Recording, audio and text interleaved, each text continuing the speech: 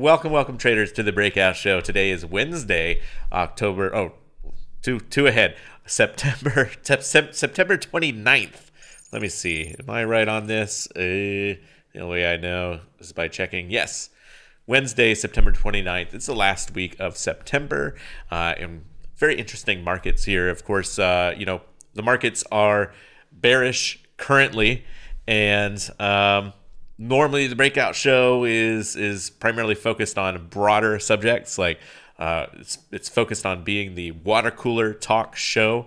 Lots of entertainment normally, because we're covering topics in and around the entire world of trading, not specifically diving into charts or things like that. But when the market is really bearish, then I play that heavy metal intro. So it probably woke you up out there if the coffee was fading off from this morning.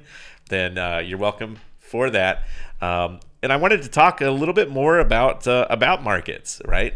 When markets seem to have that bearish effect, whenever they're crashing and everyone's saying that the sky is falling, I find that's a really good opportunity. One, historically, to find positions in the market to hold for a longer term, and two, just a really good opportunity to really back up, like back way up, and take a closer look at what's going on, and getting a feel for where we are, just historically, for trading. So let's go broad. Let's go like really broad and start talking about some big things with the market.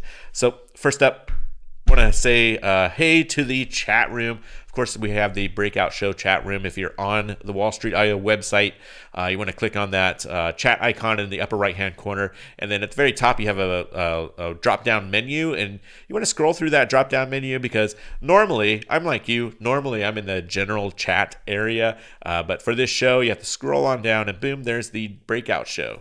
Right? So you have to be in this chat room for me to actually see things. Bob B, helping me out with the sound check. I appreciate that, Bob. Dr. Fish saying, hey, made it today. How are you doing? Yeah, good to see you, Dr. Fish. Dr. Fish, every time you're in the chat room, it makes me think, man, when are we going to be able to possibly have another summit, a Wall Street AO summit, right? So we had one a couple years back. Of course, COVID culture kind of hit, and now I'm starting to wonder in my head, like maybe it'd be possible for a 2022 Wall Street IO summit. I think that would be pretty fun, but we'd need a lot of advance notice in the community for that before we dive into that. So let's take a look at markets, right? Like I said, this is not usually an analysis show, a technical analysis show. So I want to aim to to something for something that would be a little bit more broad, I guess, right? It's back way up here. Did you move to California? Yeah, Dr. Fish, I'm out in California, out here in sunny Santa Barbara, suffering in the 70-degree weather. 70-degree weather, super bright, super sunny out here as always. So let's back up. I'm going to load in SPY. Hey, Paul J joining us from New Jersey. Good to see you, Paul. And SPY here is it's having a green day, right? I personally don't think that we're completely out of the woods as far as bearishness goes. I would love to see if we could get down in October down to this sub 420, down in like 416, 415 area. That would represent a whole whopping 10% down. And if you didn't see last night on the community wall, I posted something. Just taking a little bit broader view of the SPY, right? So what I mentioned here is that yesterday we had that big down day, for instance. I lucked out on a small short hedge, got out on that yesterday. But you know what's up for the year? Well, year to date, the SPY is up 15%-ish.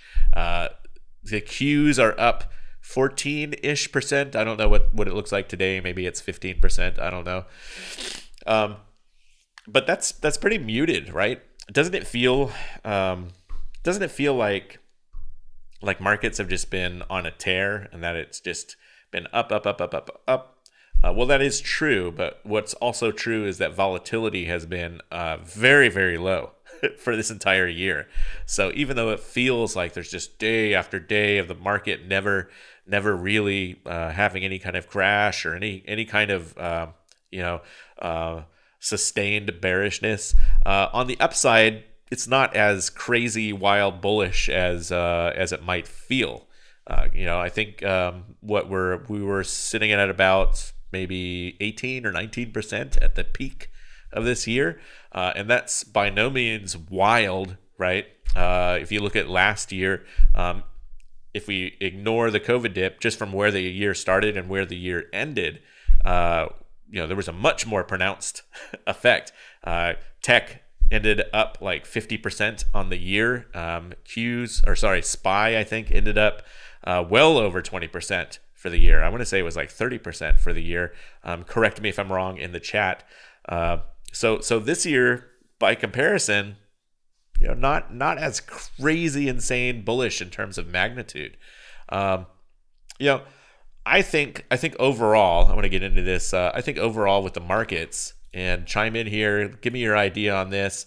Do you think, here, I'll pose this question. What do you think's in the cards in the next, say, couple of years for the markets? I think a lot of traders out there, it feels like there's always this perma bear thing in the back of their head where they're just expecting the next big crash, right? And sure, it could happen. Sure, it could come about. I'm curious to know what you think. Where or when do you think that crash might come about? And do you have an idea of maybe what might cause it, right? One of the things I was watching recently, so there are a few YouTube channels I like to keep track of, and of course there are a lot of traders out there who like Zero Hedge, for instance. But one of these channels was breaking down things generationally. And whenever I look at the broad picture things, I really like to think about the broad picture, like going way, way, way, way back. And so to do that, I'm just loading up a paper trading account here on Thinkorswim. Boom.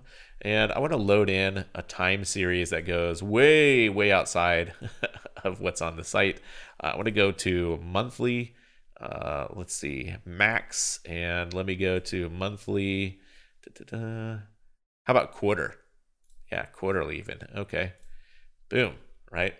So let's see, how far back will this go? It won't even let me go back that far. So I did not test this ahead of time. I'm going to have to, it looks like it goes all the way back to 1994, but it won't let me go back further. Maybe that's quarters. Maybe I need to change that.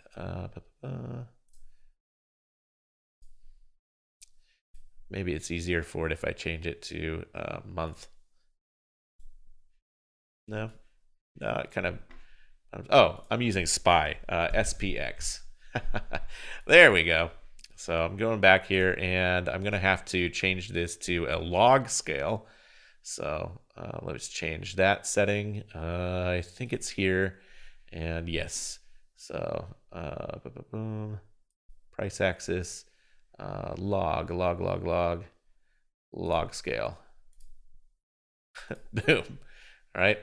Okay. And this is going back to 1935, 1940, things like that. One of the things that this analysis covered here was generational analysis, right? Because it wanted to point out that this area back here, 1950s, this is basically where the boomer generation was born. And if we look over here, this is roughly where the millennial generation was born, right? And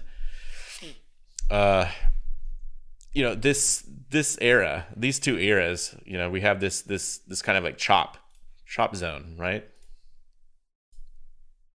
And the idea here is kind of based on generational dynamics, right? The idea of saying that peak earnings and peak productivity is achieved from the ages of 35 to 54. So there's like this middle 20-year stretch where most people in the population are earning their peak earnings, right? And that toward the opposite ends of life, in their teens and their teens in their 20s, for instance, there's not a lot of earning going on, not a lot of productivity. And then as you crest and go into retirement, again, there's not a lot of productivity, and typically earnings go down, right? But that peak spending and productivity and earnings is right there in that 35 to 54 for the general population. So when most of the population is in that kind of era, then you run into a scenario of like the market migrating higher, migrating to a new point, and then that kind of peaks around that when the oldest in that generation start to hit around, say, 55 or so. It's very loose. There's some crossover there. Then you have this like sideways motion. So going back to this chart, for that, the prior generation started getting into their 55s in retirement right around here. And that lasts for a roughly 16-20 year stretch, and then right around here. So boomers born around in this area, and they are hitting their 35 to 55 year range somewhere around here, right? So that's in the 80s all the way through the 90s. And then we have a 16-year stretch sideways, and then boom, now we have the millennial generation, and they are starting right in 2019, I believe, is when they are starting into their 35 and up, right? So I thought that was a very interesting chart. Here we go. Very interesting chart, very interesting consideration. The takeaway on that, by the way, if you're curious, is that there's the potential from a generational standpoint. There's the potential for the market to keep on just moving higher, migrating higher, all the way into 2034, right? The great irony there is that this happens every 20 to 15 years, where there's an entire generation, for instance, and going back to that chart, there's an entire generation that viewed this era. They were born here, and they grew up in this era in their early life, knowing that the stock market is just a giant scam and it's not going to ever go anywhere, and tend to miss out on this huge move up. It's normally for most out there. Let me reset this and see if that fixes it. No, I think maybe it's because of this.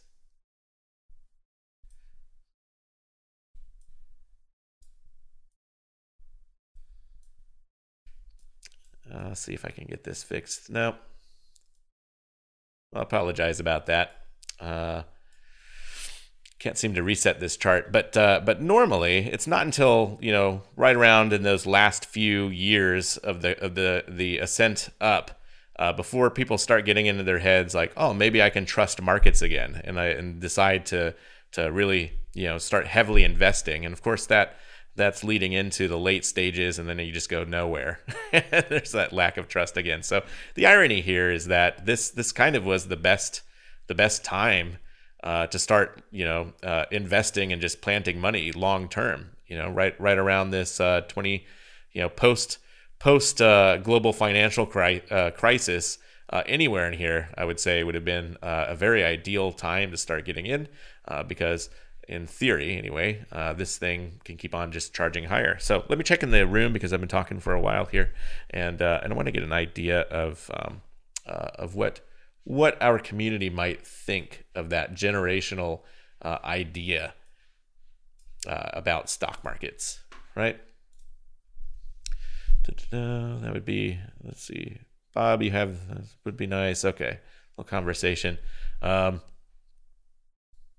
Yeah, so not much in the market. I guess I find this stuff really fascinating in there. But And it's also kind of sobering. It's sobering because a lot of the news out there is like, well, this is it. We're going to hit hyperinflation, and hyperinflation is going to destroy everything, and that's going to the market's just going to crash, and nothing's going to be worth anything.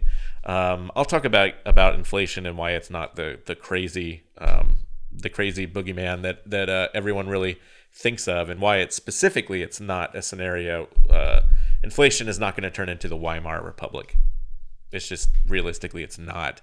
There are four very solid bits of information that need to exist, that prerequisites for to create that environment of hyperinflation where there are wheelbarrows of money to buy a loaf of bread, and the wheelbarrow itself ends up being more valuable than the money that's inside of it. That we don't have the prerequisites for that, right? Let's also take a look here at the charts again, and let me see. Dr. Fish, George G, very interesting. Dr. Fish makes sense from the standpoint of family formation, which drives working and spending. Yeah, that is true. A lot of the scare recently has been the idea that the baby boomer generation is all retiring, and so the velocity of money will drop down. And I do think that there is a velocity of money slowdown in general happening, but the irony there is that when the velocity of money slows down, that it acts as a deflationary force. So there's that. Technology is also deflationary because there's more productivity for less work. And there are lots of things in the equation.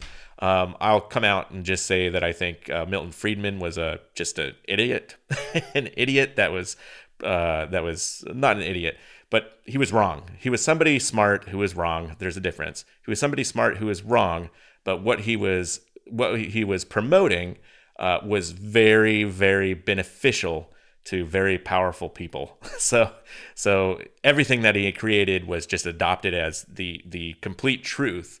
And what's interesting to me is every single time Jerome Powell comes up into some sort of congressional committee, Powell has more of the data ahead of him, and what he's met with are all these questions rooted in monetarism and monetary theory that was largely fathered or created by Milton Friedman, and most all of that data has been proven wrong.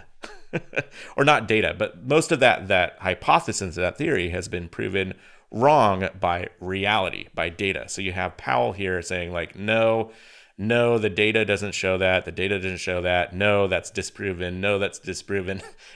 and you have senators and Congress people and politicians who just won't get off of their whatever their point of view is. They don't want to know about the data. They just want to have that talking point in there. It's really interesting. So one of the core things that Milton Friedman was wrong about is that he completely ignored velocity of money. He assumed that would be a constant.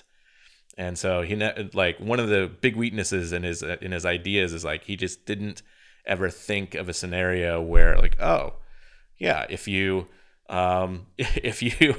velocity of money drops, then yeah, I guess you could have more money in the system and it wouldn't really create a problem. The other thing that he's very wrong about is he ignores distribution. So he assumed that when you put money into the system that it would distribute, and reality is that since the 80s, the more money you pump in, the more cloud forms in the financial system, and it just stays there perpetually. It doesn't. There is no actual trickle down. That's not a political statement. That is just data. That's just data.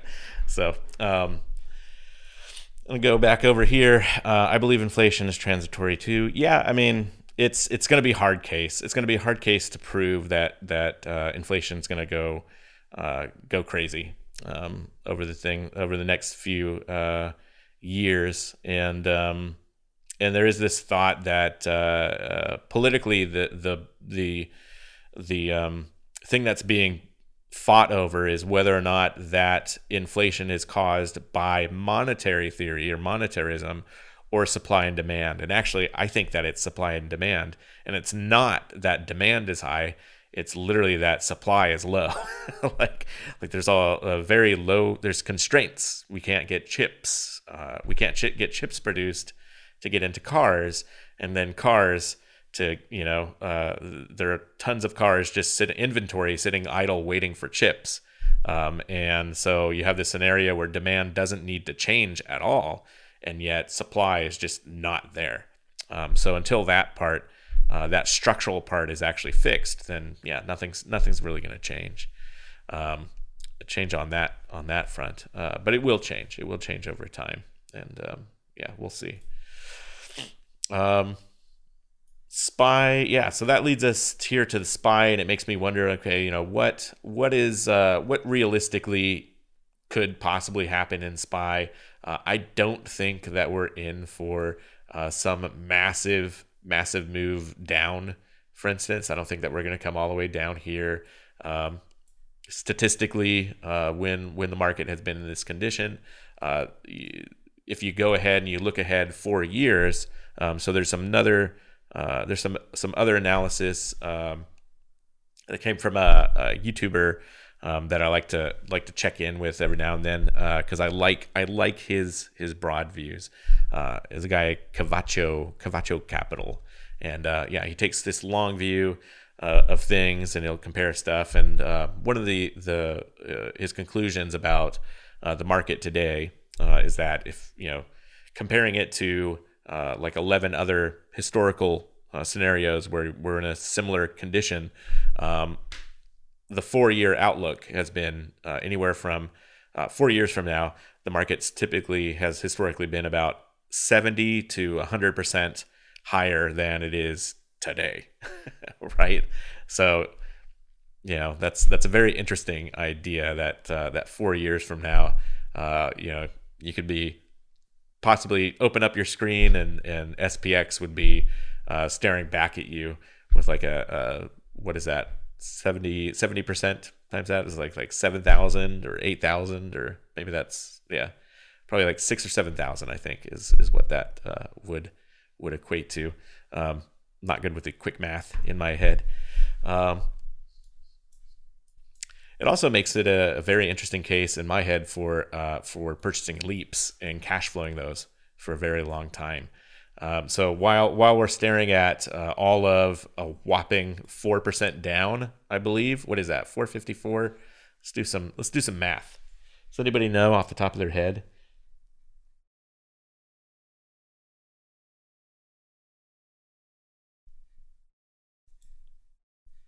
There we go. I need to get this out here. But 454 minus what's SPY at? 436. And then divide it by that original basis. So we're down a whole roughly 4% from that top, which is just nothing, right? The market's down 4%, and already everyone's just like, it feels like everyone's running around with their head chopped off, like, oh, it's the end of the world, right? Off of 4%. So isn't that nuts? That's nothing. That's like a blink of an eye. 4% is like one strong week of performance in the SPY. but hey, here we are, and everyone's calling for the end of the world.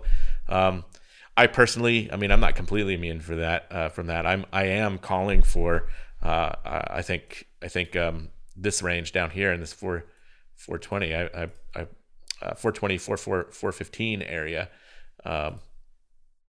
But even that I know it's not a huge amount down, right? So boom. So I'm actually starting personally. I'm starting to think along the lines of like this of leaps, cash flowing leaps way out in time, and that's something that I'll just throw up the disclaimer. So even though the disclaimer is at the very beginning, I'm not a trade advisor. I'm not certified to give any kind of like trading advice. And so I like to joke around when Aaron's here. I like to joke around that if you hear me come up with an idea, then just ignore it, run the other way. Right? That's some humility that I say in a very joking way, just like with the Car Talk. There was this old Car Talk radio show, and they would always joke about how you should never listen to their advice. Or Joe Rogan, I like Joe Rogan, and he's always talking about how he's the last person you should listen to for real advice, for your source of information, of usable information. It's just entertainment. This is also, I think, entertainment here. How does cash flow Leap work? George G, same way as a covered call, right? So if you can imagine a covered call, you own the underlying, and you'd be covered call. For every 100 shares that you own, you're selling a call against it, some call out of the money against it. You're taking in some income on that. Well, the idea with cash flowing a Leap is that instead of paying, for instance, 100 times the SPY, so what would that be? Quick math, $40,000 in 43,000, whatever it is, 43,000 ish dollars to sell one call contract in the SPY. I would instead go out to January of 2023, right? So that's over a year out in expiration, and I would look at something in the money or something like that. I think a 400 call in 400 strike call in SPY expiring in 2023, I think currently goes for somewhere in the neighborhood of $60, which would be $6,000 nominal value. And of course, $6,000 is much cheaper than paying $43,000 for the current price. If you were talking apples to apples and at the money, someone can double check this, but I think it's somewhere in the neighborhood of $30 or $35 for an at the money call expiring January of 2023. And that is of course is much lower than $43,000, right? That's going to be in the $33,000 to $3,500 range. And then having that position, I'm then able to sell calls in a diagonal kind of expiring format, but I'm able to cash flow out of the money calls from that point. Now, one of the issues there is that you are limited to calendar spreads. Essentially, it'd be an insanely massive calendar spread where you have your Leap over here, and then you have your out of the money. Well, your Leap would become the lowest point, because the lowest point in that spread could be a calendar. As soon as you go under, then your brokerage throws out all sorts of all sorts of warnings about how it doesn't make any sense what you're trying to do, and I might be wrong on that. I think if price is below it or something like that, it doesn't matter. But the idea generally is to sell at the same strike or above, and hoping that the market is playing along with that. Someone else can confirm that. I might be wrong. You might be able to just sell any out of the money strike, regardless of where your Leap strike is. On that, but the idea then is to collect that, and generally if you're used to the theta decay curve where it's out in time, and as time goes it just starts to collapse down, then you're looking around 40 to 50 days is where that curve starts to really kind of accelerate. So you can imagine being a few standard deviations out. I believe last time I looked at this, 2 standard deviations out, which is like 95% chance of expiring out of the money. We're going for, I don't know, $1 or $2 in 40 days, 60 days out. So you can imagine having a handful of those Leaps, where I can imagine this. There you go. I try to avoid we talk, you talk. So I can imagine having a lot of those Leaps and then going out and just cash flowing an extra amount of money, every few months. It also is nice if your underlying position is also going to be profitable at the end of it. I think the statistics that I saw about years after years and where we are currently in the whole business cycle, there's a very strong chance that on a pullback event, down to the 420 or 415 or something like that, or get that VIX spiking up over a few deviations to the north, that there's a high probability of the stock market ending up recovering and coming and being higher by, I don't know, 10% at some point in the next year, right? So statistically, there's a bunch of stuff that supports the idea for it as well, which I think is really good.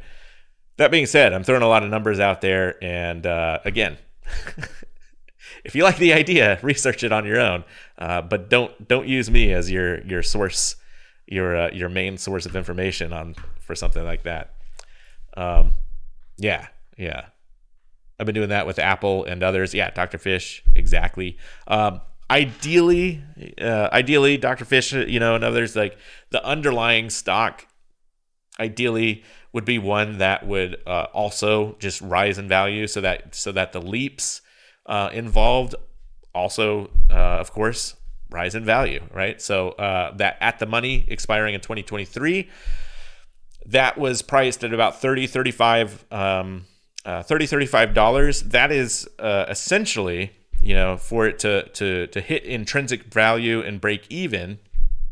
That means that the price of SPY, where it is now, sometime over the next year, would have to increase by not even 10%.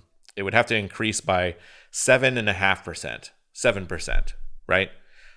In order for that to hit break-even value next year, and I think there's a generally pretty good chance of that, especially if it's down around the 412. I was aiming for like 415, 420 for a pullback. That would also land us, coincidentally, land the market right at its 200 moving day average if it did get out there. I'm actually thinking that it would happen later in the month, for the reason of VIX expiration as a volatility event. I think that would be, gosh, I just need to get a calendar up here. Gosh. Well, so let me see. Tuesdays and Wednesdays, 6th would be first Wednesday, 13th, second.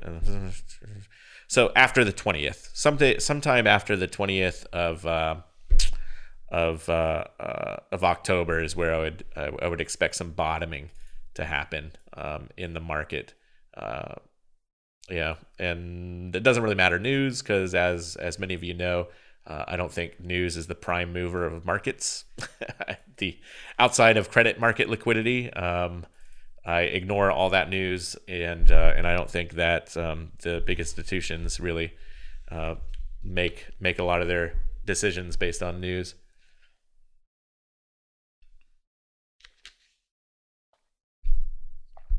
Yeah, Jake is, as Dr. Fish says, Jake is a master at this stuff. As far as selling naked puts and selling calls and reinvesting that and really building up a growth portfolio, Jake is awesome for that. And as far as like building generational wealth, I would say, I pointed out that around 2012, 2014 to 2020, or even just like 20, go way back, 2000, around 2009. 2009 to 2019 was an awesome time at any time to get into the market to build a generational kind of portfolio.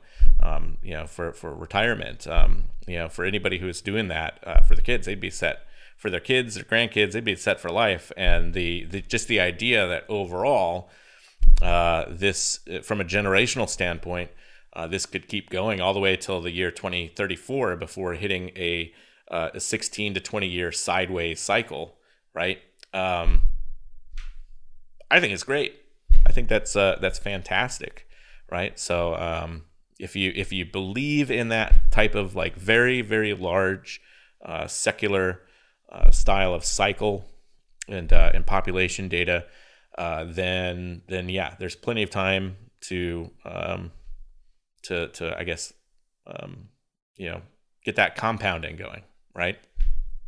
And surprisingly as well, it also flies in the face. I was thinking, I got to admit, so now I'm starting to change some of my thinking. I was so convinced by that, and there's a book that I've also read called the Fourth Turning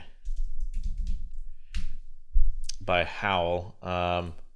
This book, so very interesting. If you don't want to read it, then there's plenty of YouTube videos out there that kind of break it down, which I think the YouTube videos do an even better job because it really calls for charts.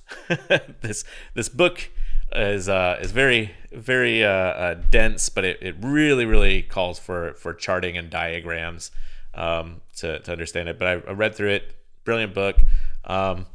It has me rethinking just this idea of expecting a 1999 style crash or even a 2008 style crash in the markets, right? It has me wondering, like, okay, well, maybe I should revisit that. Maybe long term, maybe I should think a little bit more broadly. So forever, and I should say forever. So since about around here, 2010, 2011 time frame, I've been entertaining this idea of a super cycle lasting from 16 to 18 years, and that would place us boom smack dab coming up here around that say 2026 area, before having some big massive pullback like the kinds here. But when considering it from a more generational point of view, so yeah, considering it from a more generational point of view, gosh, this logarithmic chart is hard to work with. That really doesn't come into play until that generational like handoff, right? So I think like back here, for instance, which was, gosh, it's hard to read. So right around the 60s, things just started to go sideways, right? And I think that's primarily a generational thing where we'd be ending up in a scenario where the next thing would be millennials entering the end of their productivity life cycle, and then just this kind of like sideways movement, and that's pretty far off. On the way up to that, maybe I can reset this. Maybe I can look for something else. Like Google won't work. SPX will work. We'll reload. Yes. Okay. So I won't touch it this time, I promise. So yeah, on the way up between these, yeah, there are pullbacks, but they're just not. We're just the market in this type of productivity era, 20-year span, just typically doesn't see dramatic, like insane pullbacks. Like I could say that yes, there was 1987. There was this big thing, but that's like a 20% pullback. So those 20% pullbacks are just phenomenal, right? They're just wow, huge things. But a lot of times we're looking at these really small kinds of 10% pullbacks to 5% pullbacks, and it's not until that cresting of the productivity life cycle where finally the market really gets turning and really starts to have these like big moves down. Of course, this is a log scale chart here, so this this in nominal terms, this is a giant point move versus this down here back in the 60s. But yeah, they're kind of evened out by this logarithmic scale coming up here, right? I mean, from here to here, for instance, I mean, that represents like what I think it was like a 40% drop, but the log scale makes it difficult to see that. It makes it look much smaller than it really is. So yeah, the fact that this was a 20% drop should have, within this secular cycle, should have set off all sorts of alarms to be like, hey, this is just the free money opportunity to boom, come in, and if trading options, for instance, boom, come back up and just relaunch up here. So knowing that, for the next few years, I'm just going to keep it in the back of my head that 10 to 15% off the highs, it represents a very crazy high amount of deviation relative to the secular cycle, and it might present a good buying opportunity. Let's see here. What do we got? Jake's Income Trading meetings on Thursday, open to everyone. Yeah, they are. Yes, mention that show. Yep. Yeah, and I believe Jake has, if you're curious, if you just want to see what they're like, you can head over to the university section, head on down to Income Trading, and September 23rd, boom, that's Jake. That's Jake right there. The other thing that's kind of cycling around in the news recently that I think bears some interest is China.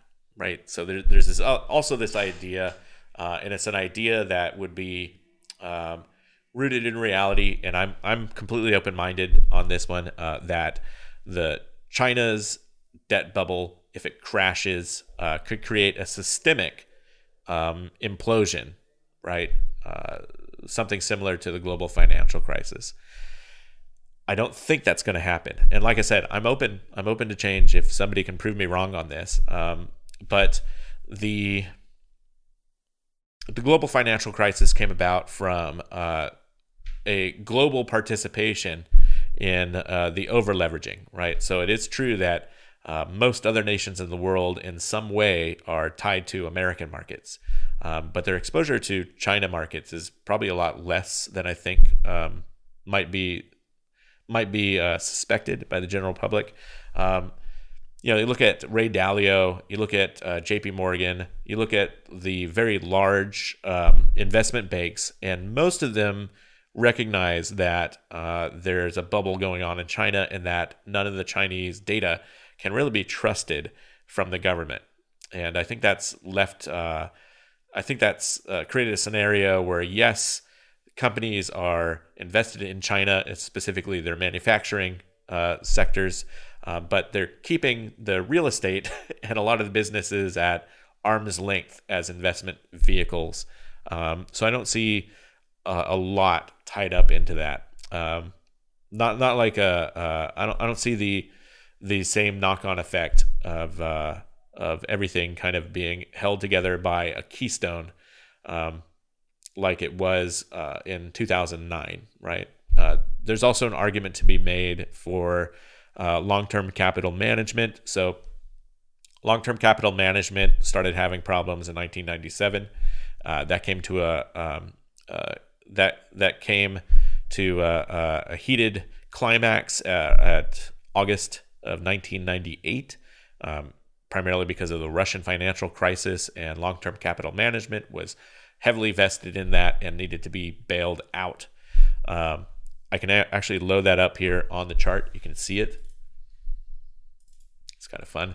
But right around in there, hopefully this won't mess anything up.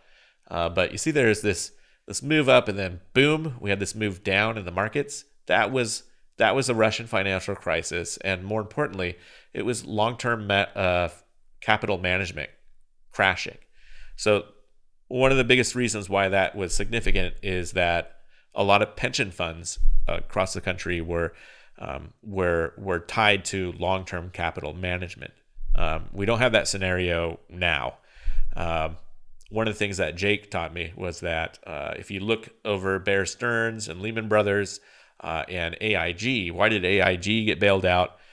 It was because a lot of pensions and municipal pensions, municipal funds across the entire country were heavily invested in AIG. So bailing out AIG was a way to preserve some amount of retirement in the across the country. So that's why the Fed, came to action. And the same thing that happened back in the 90s for long-term capital management, right? This dip right there.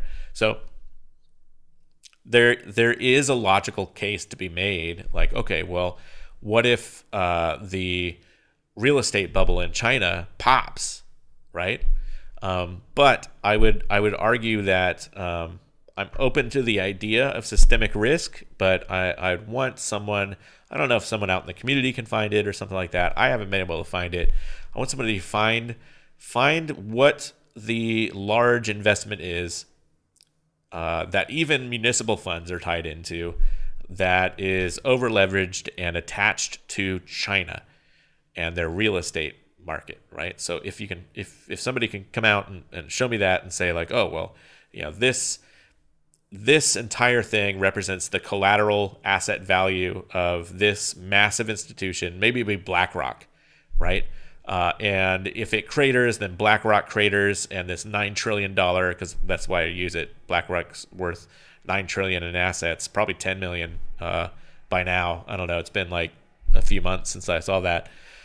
But $9 trillion in assets, if BlackRock crashed, then yeah, I could see that there's probably a lot tied up with it. But last time I checked, BlackRock is busy buying up all of the American real estate market, right?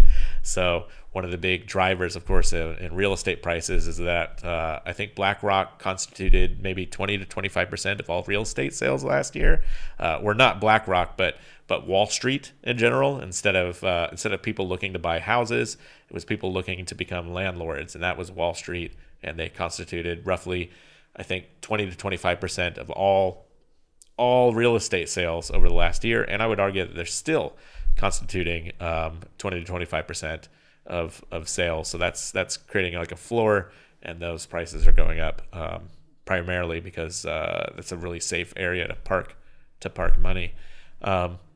That being said, I don't really see a risk of the American real estate market cratering in that scenario. And I don't see BlackRock or any other large hedge fund tied specifically to Chinese real estate. So again, if you know of it, put it in the chat room. I'm curious. I don't want to be right. I just want to be informed on this, right? So if you have that information, I would really, really appreciate it. Just point out which hedge funds are completely dependent upon that, and show me that other vital things in the U.S., maybe credit markets and pension funds are also tied to it, within 1 degree or something like that, 1 or 2 degrees, then yeah, I would be very worried about that. But it's just not the case, as far as I can tell. And I've been looking at this stuff and researching it for the past month. I haven't come across that connection, right? So if it's there, it's a well-hidden connection. I think the world impact will be from them buying and selling commodities and also many other goods. That'll hit Australia, etc. hard. Oh yeah, that's true. It would hit the Australian market for sure.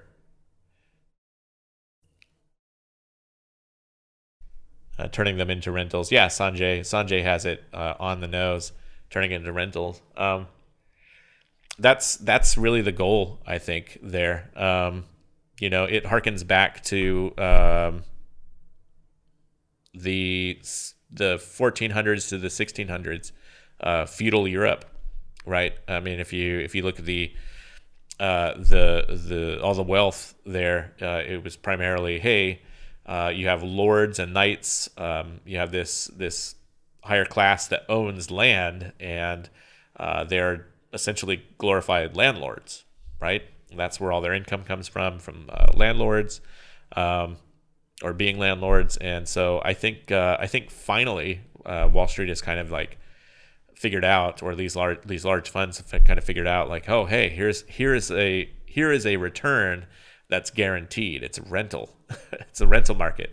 And so, yeah, I don't really see any slowdown there with the rental market. It would take some sort of disruptor to come out and change things, and it would also require.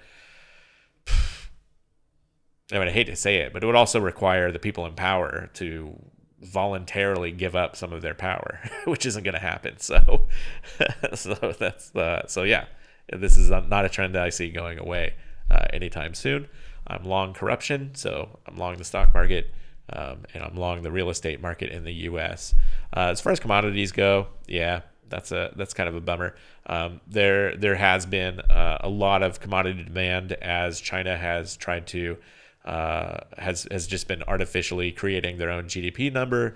They artificially create that by essentially infrastructure and real estate spending. So they create a ton of real estate that no one can afford and no one buys, but it does create an artificially high GDP number. And I don't know what the end game there is. I guess it's because they're trying to lure in foreign investment. They're trying to make it so that they become the linchpin. I'm going to talk more about China with Jake. So Jake Pelly, I don't know if it's going to be this Friday or next Wednesday, but we have a lot of stuff to cover. I know that he's more worried about this than I am. In the community, you're going to find that most of the time there's a crisis. I'm going to look at it primarily as like, okay, it's not the real reason why things are falling, and everything's just gonna bounce back in a few months anyway. So let's just keep that in mind. So yeah, there's the specter now of hyperinflation. No, we're not going to have hyperinflation. And there's the specter of systemic risk. No, it's not going to become systemic risk. And there's the specter of the Fed and over leveraging and manipulation. And I'm just going to say that, well, that's been around now for decades anyway, so that's not real change. So yeah, I'm kind of the cooler in that, where if there's a crisis, then I tend to just downplay it, right? And historically, I would be right most of the time on that. That's what I hope everyone really wants to aim for, is that it's not specifically right all the time, but just in line with the market, the market forces, what's really happening under the surface. So yeah, we'll see how that turns out.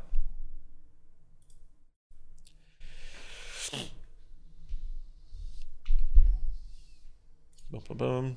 So I'm going to pose it to you again in the communities. Maybe, I don't know if anything I've talked about today has changed your mind at all. But yeah, what do you think? Do you think we're destined for a large pullback? I will say that the other thing that I have legitimately seen a correlation to over time with larger degree market pullbacks is credit market liquidity, right? And primarily one of the things I look at is the repo market. And there's repo market, the bond market. But when considering these things, the best way to think about them that I've found or heard is to view it as a balance of cash versus collateral, right? Let's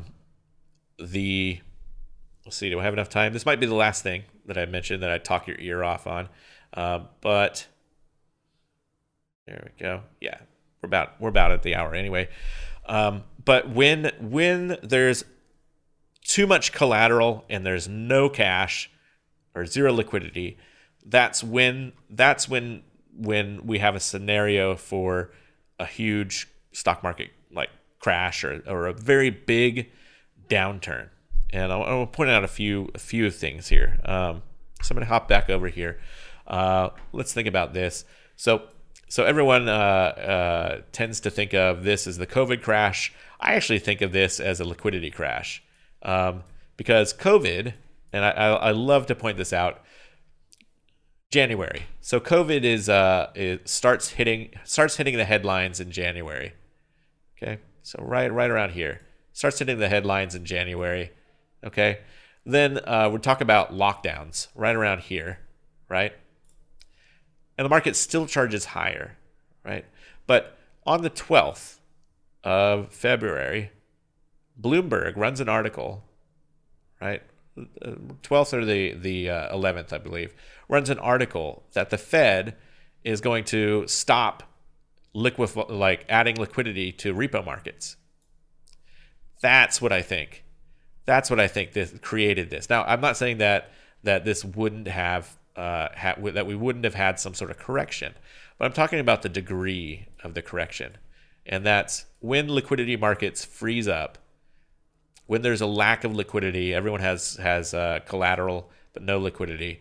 That's when these corrections get magnified,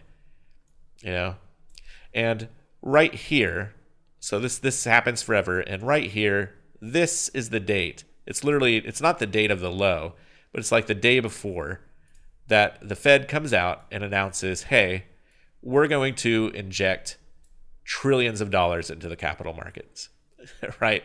And we have one scare day, and from there, boom, off to the races. Because now the leverage machine has been primed once again, right? The other time that happened was back here, and the Fed was raising interest rates. Right, they finally there was an opportunity to raise interest rates, raising interest rates and tapering. I believe the taper had already started, so the taper I think was announced way back here. Boom, we have this big move down, way back here, and then we started talking about interest rates. So the combination of taper and interest rates happened around here. There was a move down. Everyone, I think, was waiting for the Fed to come out and say, hey, we're changing our mind on this. And it didn't happen. It didn't happen until right around here. The Fed announces, hey, we're open to adjusting interest rates and buying back bonds, in order to keep things going. Right? Boom, boom, boom, boom, boom, boom. Leverage machine is once again primed. And it's not that there aren't pullbacks in this environment, but as long as the credit markets are capitalized and liquid, and as long as interest rates and tapering are not happening at the same time, then it makes it very difficult to have any true kinds of pullback. The other irony here is that I found is the announcement. So. Right at the announcement of a taper or a pullback, there's not this immediate everything's just going crazy and selling off, right? Instead, it waits. It's like it's waiting to finish out the quarter or something like that, and then after that period, there's some canary in the coal mine. I like to look for repo operations freezing up, or various other credit things freezing up, and then boom, accelerated, huge, crazy waterfall stuff happening. And currently the credit markets are fine. Liquidity is fine. In fact, there was this awesome Bloomberg article, not Bloomberg, but there was this awesome repo 1.35, I think was the news repo market record, and I'll put this back up on the screen here. Yeah, boom. So Fed reverse repo usage hits record high. Record high here. Trillium Tuesday on Thursday. So was this really long time ago? Yes, it was a long time ago. It was a whole whopping week. 1 week ago, right? That we saw this crazy demand, this crazy amount of liquidity in there. Part of that is because all the money that the Fed pumped into the markets was slightly too much, and this is kind of banks self-balancing. getting cash off their books and kind of trading it in for holding some bond collateral for a little bit, for overnight operations, getting a little bit of money back. But they doubled the limit that large banks or individual users can park into the repo market to 160 billion, right? So it used to be 80 billion. And so now there's a lot more liquidity flowing through. This debt ceiling thing is pointed out here because that would affect a credit rating, right? So I can understand why there's concern about that. But this has all happened in the past, right? Let me block this. It's all happened in the past. What do you guys think? I think, there's nothing new to this. There's nothing new to politicians holding each other hostage with a debt ceiling thing. It's happened in the past, and you can kind of see how markets reacted to it in the past. There's some downside, but man, it's not. It doesn't turn into anything like insane. Yeah, that's what Dr. Fish was asking. Is it really all about the Fed balance sheet? Isn't it really all? Yeah, G1, it is. It really is about the Fed balance sheet. There's something interesting in the market to bring up a point that G1's talking about here. If you look at the stock market growth and returns, and then you counterbalance it against the Fed balance sheet, the stock market never came back after the global financial crisis, right? So I'm looking at the stock market charts. Yes, I'm looking at the stock market charts, but actual real growth for these companies hasn't actually come back or recovered since global financial crisis. If you back out all the liquid, if you back out the Fed balance sheet propping up liquidity in the market in general, so that's a really good point. It's a really valid point. But I don't trade the stock market versus the Fed balance sheet, right? I mean, I kind of do, because as soon as the Fed says, "Hey, we're going to bail out people," right? Historically, that has been the best indicator to basically back the truck up, the truck up, and just load it, just start piling stuff in, right? And the prime benefactor of that, off of that kind of announcement, has been tech, right? I'm very curious now. So one of the things I'm going to look at, because I'm going to end the show and I'm going to head to the charts. So one of the things now I'm kind of wondering about is like, is there a pattern to these Fed announcements of like the Fed coming out and saying, "Hey, massive bailout," right? Because there was that 2018 announcement, and then there was the 2020 announcement. And it does feel like I don't know, maybe I'm just imagining things. It does kind of feel like every 2.5 years, the Fed comes out and, there's a gun to the head of the Fed. Didn't mean for that to rhyme, but there's a gun to the head situation, and the Fed crumbles and says, okay, we'll turn the money taps back on, free money flowing back into the market. And once again rewarding really bad corporate behavior, right? But that's the reality that we live in. The point is not to grow your company. The point is to cheat the system and become as big as possible, so that the Fed has no choice but to bail you out when you mess up everything, right? So yeah. We'll end on that note. I'll see you on Friday. Once again, I'm gonna try and get a co-host on for Friday. It's kind of weird for me to do the breakout show solo, so forgive me for kind of stumbling around. It's much easier to actually have someone here in the studio to interview, or at least to have a conversation with about these various topics. But you've all been great. I'll see you if you're around Friday, same time, 11 a.m. Pacific time, 2 p.m. Eastern time, for the breakout show.